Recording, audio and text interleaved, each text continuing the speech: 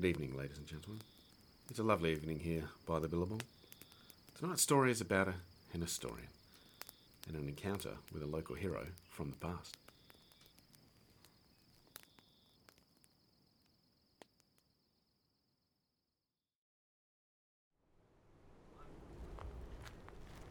The cold breeze hits my face as I reach the top of the hill to check my bearings.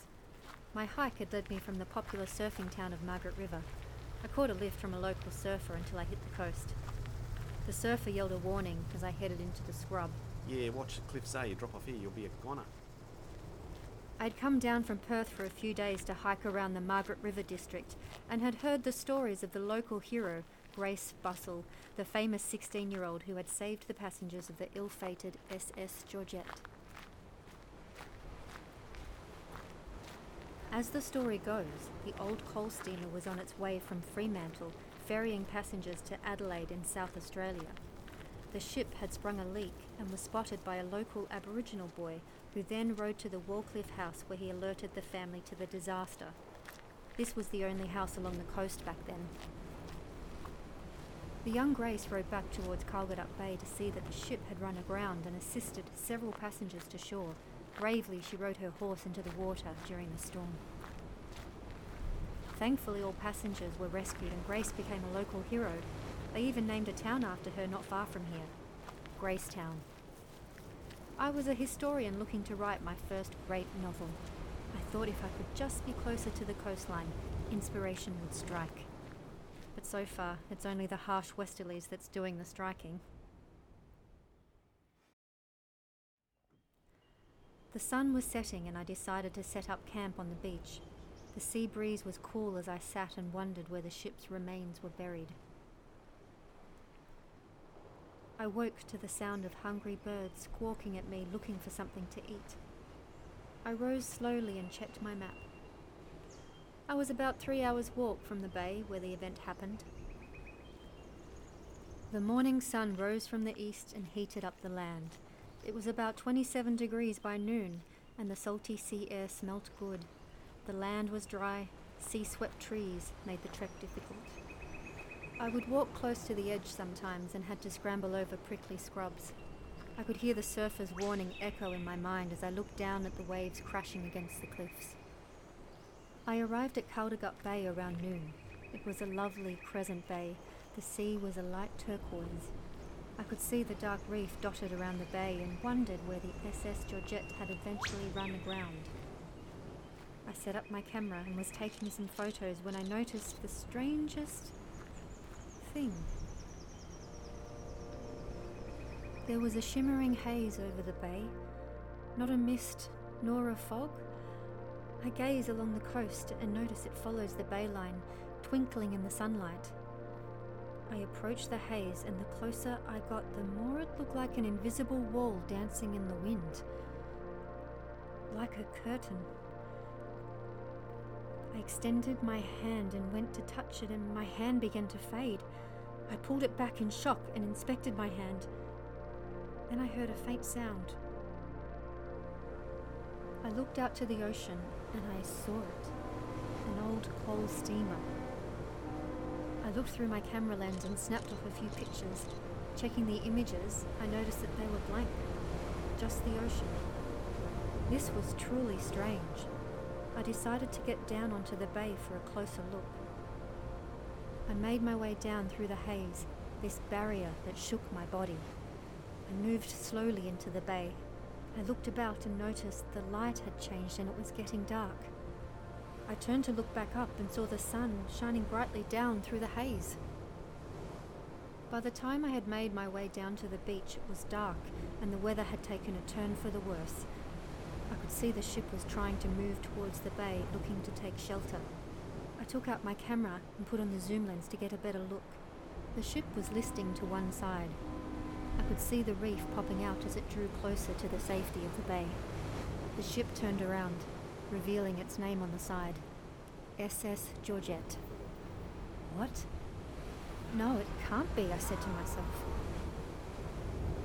I looked up as the small steamer hit the black rock and ran aground. The crew and passengers fell about. I stood in shock watching as the crew jumped overboard and tried to swim for shore. I turned to see a young lady gallop up looking at me. Are you okay? Yes, I stammered. Just fine. She looked out towards the surf, took a deep breath, and steered her horse into the water. I watched as she rode out into the surf, slowly approaching the passengers. They reached out and grabbed a hold of the saddle, and she pulled on the reins. The horse slowly moved around and dragged them back to the shore. I ran up to one of the passengers, an older woman wearing old-fashioned clothes. She was in shock. I put my hand on her shoulder. She looked up and she said, "I'm alive! I can't believe I'm alive! God bless her! God bless her!" I watched as she brought in the crew and passengers, one after another, all clinging to the horse as he pounded through the surf. After the young lady had pulled the last of the passengers to shore, we all stood and watched as the ship slowly broke up. I looked over at a large man with a beard who appeared to be part of the crew. Everyone's here. Oh, thank God. The reef just tore apart. Oh my God. I watched as Grace jumped down off the horse, shaking. She walked around checking to see how everyone was and then turned to me. It's a good thing you spotted her. What's your name? "Emily," I said. I'm Grace. Were you on board? No, I was just hiking up from Margaret River, headed to Gracetown. Where's Margaret River? Margaret River? There's nothing around here called Margaret River. Emily, will you stay and help these people? I'll need to ride back to the homestead to reach Father to help. I turned and looked back up the hillside. The haze was starting to shift. "Sorry, I need to," I said as I backed off. Grace watched as I turned away and headed back up towards the haze. I scrambled up the cliff towards the shimmering haze as the sun shone through. I looked back before I entered, bewildered at what I had seen. I forced my way back through, and there I was, standing in broad daylight. I looked back down, and through the shimmer I could see the storm raging along the bay. I ran along the coast, headed for Gracetown. I arrived hours later when the sun had set and banged on the nearest door of this sleepy tourist town. The lady was quite startled as I babbled about the sunken steamer. She called the police and they came soon enough. "Miss, we've called the Coast Guard and there have been no calls or event that have come through the radio all day." I persuaded the officer to take me to the spot. We got down onto the beach via a coastal bush path and it was empty. Not a single passenger, not a strip of clothing, nothing. I looked about trying to see horses' tracks, something, anything. I don't know what to tell you. I saw them. They were English. The ship was just there. It was an old coal steamer. Coal steamers, those aren't used today. They're too slow.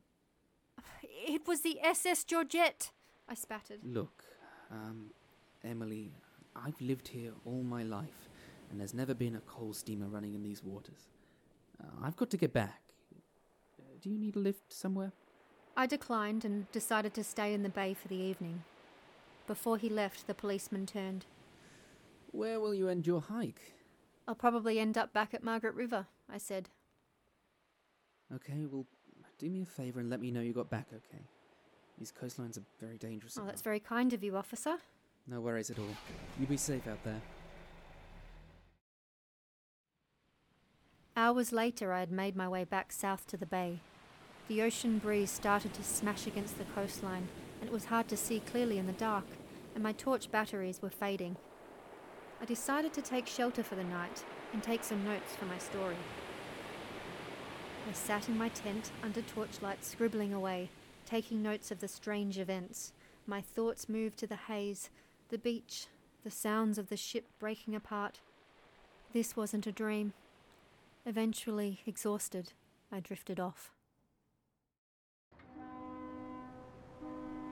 I shot up. The horn. I remembered it from last night.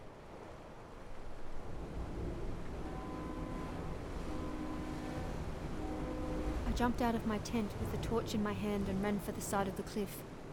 There she was again, the SS Georgette. I watched from above through this haze, watched as the passengers all jumped overboard. I watched as Grace again came galloping onto the beach from the bush path. I packed up my backpack as fast as I could and I headed down to the bay. I made it down to the coast and saw the SS Georgette break up again and sink under the white surf. All of the passengers were laying about drenched in shock. I saw Grace come out of the surf. She was gasping and jumped off her horse and collapsed. I dropped my belongings and ran over to her. She looked up, confused. I handed her a plastic water bottle. "Drink this," I said. Where did you come from? I don't understand this. Are you Grace? Grace Bustle? Yes, that's right. But you're dead. We're not bloody dead, love. You lost your head. You know this lady? No, she wasn't aboard. We would have noticed her in this costume. I looked down at my blue jeans and red jacket. We need to get all of you off the beach. I have to get back to my father's house. I watched as Grace galloped off, back up the bush path. I looked about as Grace and her family members served the passengers and crew hot drinks. Every now and then they would look over at me in bewilderment. Grace walked over and picked up my backpack and inspected the straps. What did you say you were doing down here? Hiking from Margaret River. Where's Margaret River? Just north of Perth and south is Bustleton. She reached inside and pulled out my mobile. She ran her hand curiously over the screen and it lit up. She yelped and dropped it on the floor.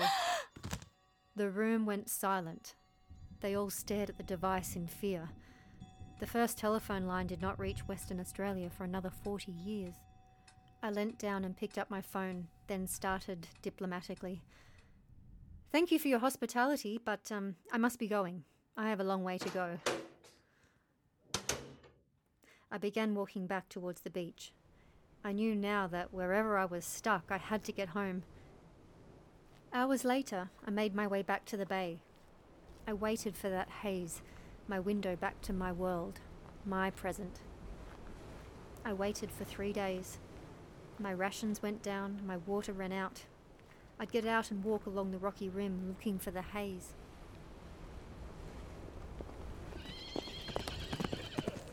I sat on the beach and watched as Grace came trotting back Have you up. been here for the last couple of days? I nodded. Looks like it. She looked at my wind-burnt face and cracked skin. She jumped off her horse and opened a saddlebag and handed me some apples. This place was so quiet before you arrived. I took them thankfully and began to eat. Grace walked up to my backpack sitting on the rock and pulled the zipper down. She looked in amazement. She reached into the bag looking at the various objects from the modern age. She pulled out my tablet, a pen and a waterproof plastic jacket. Oh my lord! Who are you? I decided to relent and show her. I reached down and picked up my phone and began to show her my photos from Perth. The tall silver skyscrapers, the cars that people rode about in, sunglasses. Grace put her hand over her mouth in amazement. I pressed play on a video showing a festival I was at during the last summer. "Grace," I started. "Emily is my name. I'm a writer. Well, I'm trying to write a book. I was taking a hike here 2 days ago, from Perth, arrived at Margaret River and headed up to Gracetown, a town they named after you saved all those people yesterday." Grace stood there silently, her hand over her mouth.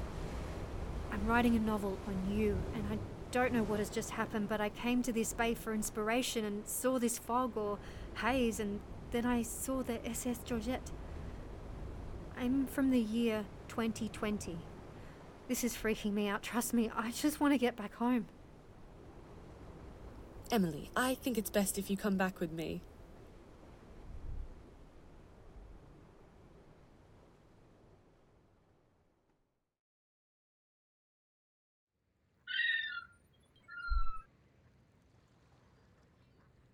The sun shines down brightly on my hometown of Margaret River as I slowly make my way down the tourist strip.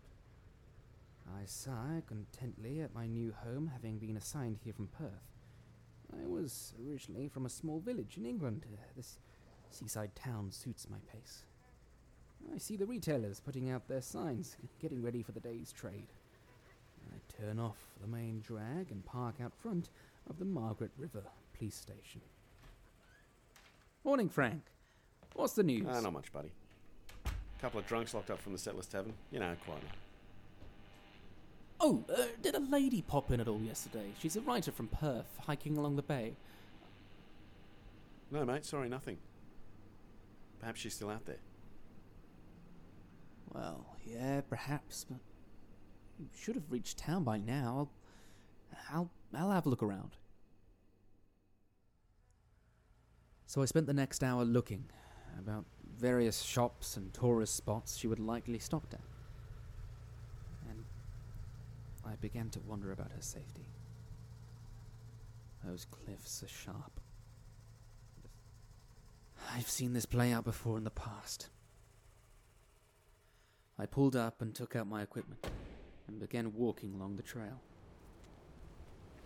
After an hour, I came across an empty tent. A sleeping bag was left inside with some tins of food and water. Could be anyone, I thought. But the town was not filled with tourists. It was the quiet season. Well, I never thought I'd see your face again. I turned around to see an old lady standing there hunched over. She was dressed in old brown clothing. She had a tattered backpack strapped to her back. She leant on an odd-looking cane, her hands shaking on her weight. You... She smiled and hobbled past me and leant down into the tent. She picked up a bottle of water and inspected it closely. Things you take for granted. What was your name again? Bill. Ah, that's right. Bill. So many years, Bill. I'm sorry, when did we meet? It would have been yesterday for you, but for me, it's been 40 years. So there I was, down in the bay, just another day when I saw it. Finally, after all these years, the haze. My way home. Righto, well, let's get you back to your car, okay? You don't recognize me? No. Well, we met yesterday. Boy, have I got a story for you.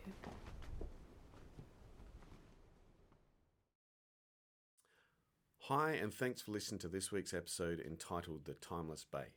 The episode was written by myself, Adrian Barker, and performed by the very talented Maggie McCormack, Paige Joustra, Michael Jukes, and myself. Thanks for listening, and we'll see you next time by the Billabong.